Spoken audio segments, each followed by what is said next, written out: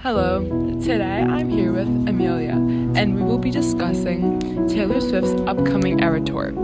Before we get started, here is a little background information on her. Taylor has gone on 5 tours: the Fearless Tour, the Speak Now World Tour, the Red Tour, the 1989 Tour, and the Reputation Stadium Tour. Her Lover Tour unfortunately got canceled in 2020 because of the increase of cases in COVID-19. After releasing her 10th original album, Midnights, on October 21st, 2022, she's scheduled to go on an Eras World Tour in March 2023, in which she sings songs from all her albums. Taylor Swift was only selling tickets through Ticketmaster, and unfortunately, this crashed after the high demand of tickets. It all started on November 1st, 2022, when Taylor officially announced the Eras Tour and opened the Ticketmaster Verified Fan Program registration. 8 days later, the registration ended for Ticketmaster, and many fans were in the waiting list for tickets. On November 15th, Ticketmaster's Verified Fan General Sale starts. However, this was closed abruptly 2 days later because of the extraordinary high demands. Taylor spoke out about the situation on November 18th. During the pre-sale, many people who were on the wait list were accepted off of it. However, they were still forced to stay in line for tickets, though they were approved off the wait list. This made fans extremely upset, which resulted in Taylor's fans suing Ticketmaster's parent company on December 5th. What was your experience with this whole situation? I didn't have so much of a crazy experience as I know other people have had, but I registered for the pre-sale tickets as soon as they went up for sale. So my dad was waiting in line for Ticketmaster, but we were never chosen to get approved off the waitlist. However, one of my friends got approved off the waitlist and still had to wait hours for the tickets. Let's ask her what her experience was like. I'm here with Anna, and I'm going to be asking her questions about the Taylor Swift Eras Tour. How did you feel after being approved off the waitlist? I was really happy because I was waiting in line for hours and I was getting really stressed out. What was the process after you were approved off the waitlist?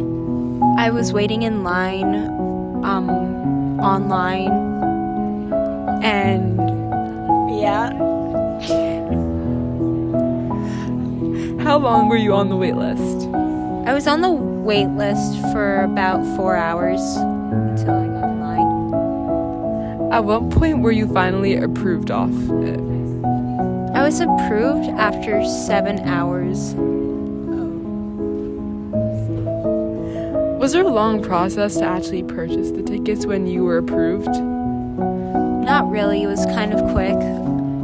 It took like 5 minutes, and all you had to do was sign in with your phone number and credit card info. Would you go through the wait list again?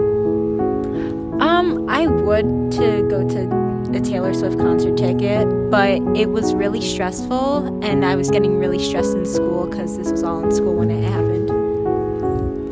Do you think in the end it was worth it to get the tickets?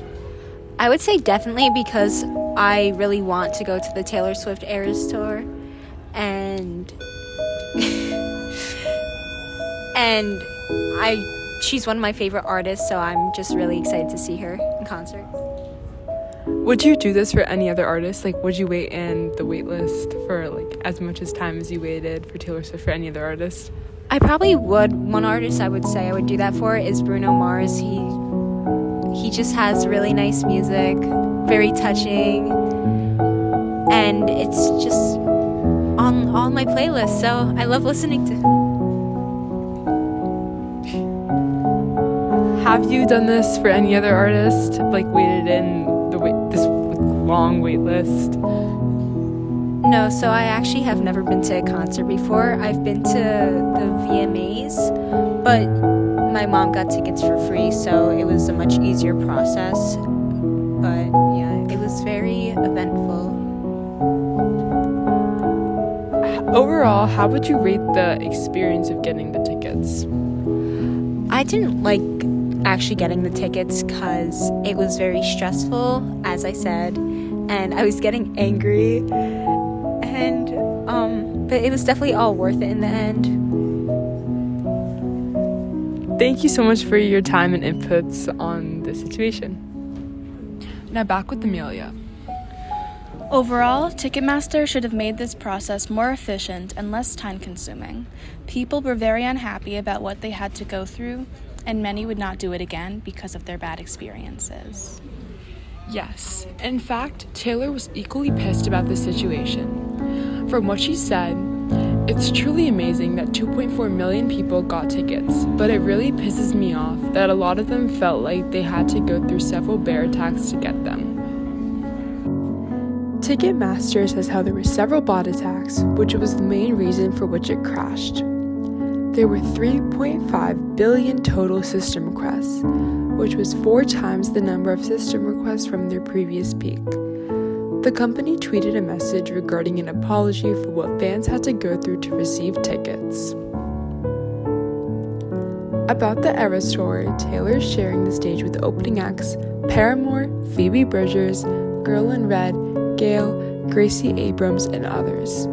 Taylor yet does not have a set list for which song she will perform, but many fans are coming up with their own. Fans are often concerned about ticket prices, as they are unpredictable based on the tour, where she's performing, and even how many concerts she's performing. Over 2 million tickets were sold off of Ticketmaster for her Eras Tour. This makes her Eras Tour her biggest sold tour in the US. It is unfortunate that the sale was closed very shortly later after it opened, and many big-time Taylor Swift fans were not able to receive tickets, as well as those who got scammed for tickets from other untrustworthy websites. However, those who did receive tickets will have a spectacular experience. Those who have been to a Taylor Swift tour before describe it as fun, exciting, and say that it never gets boring. During her Reputation tour, she had multiple wardrobe changes, but the concert was still 2 to 3 hours long. Overall, Taylor made over $300 million from 53 shows from her Reputation tour in 2018. That's all for today's podcast about Taylor Swift's upcoming Eras Tour. Thank you for listening.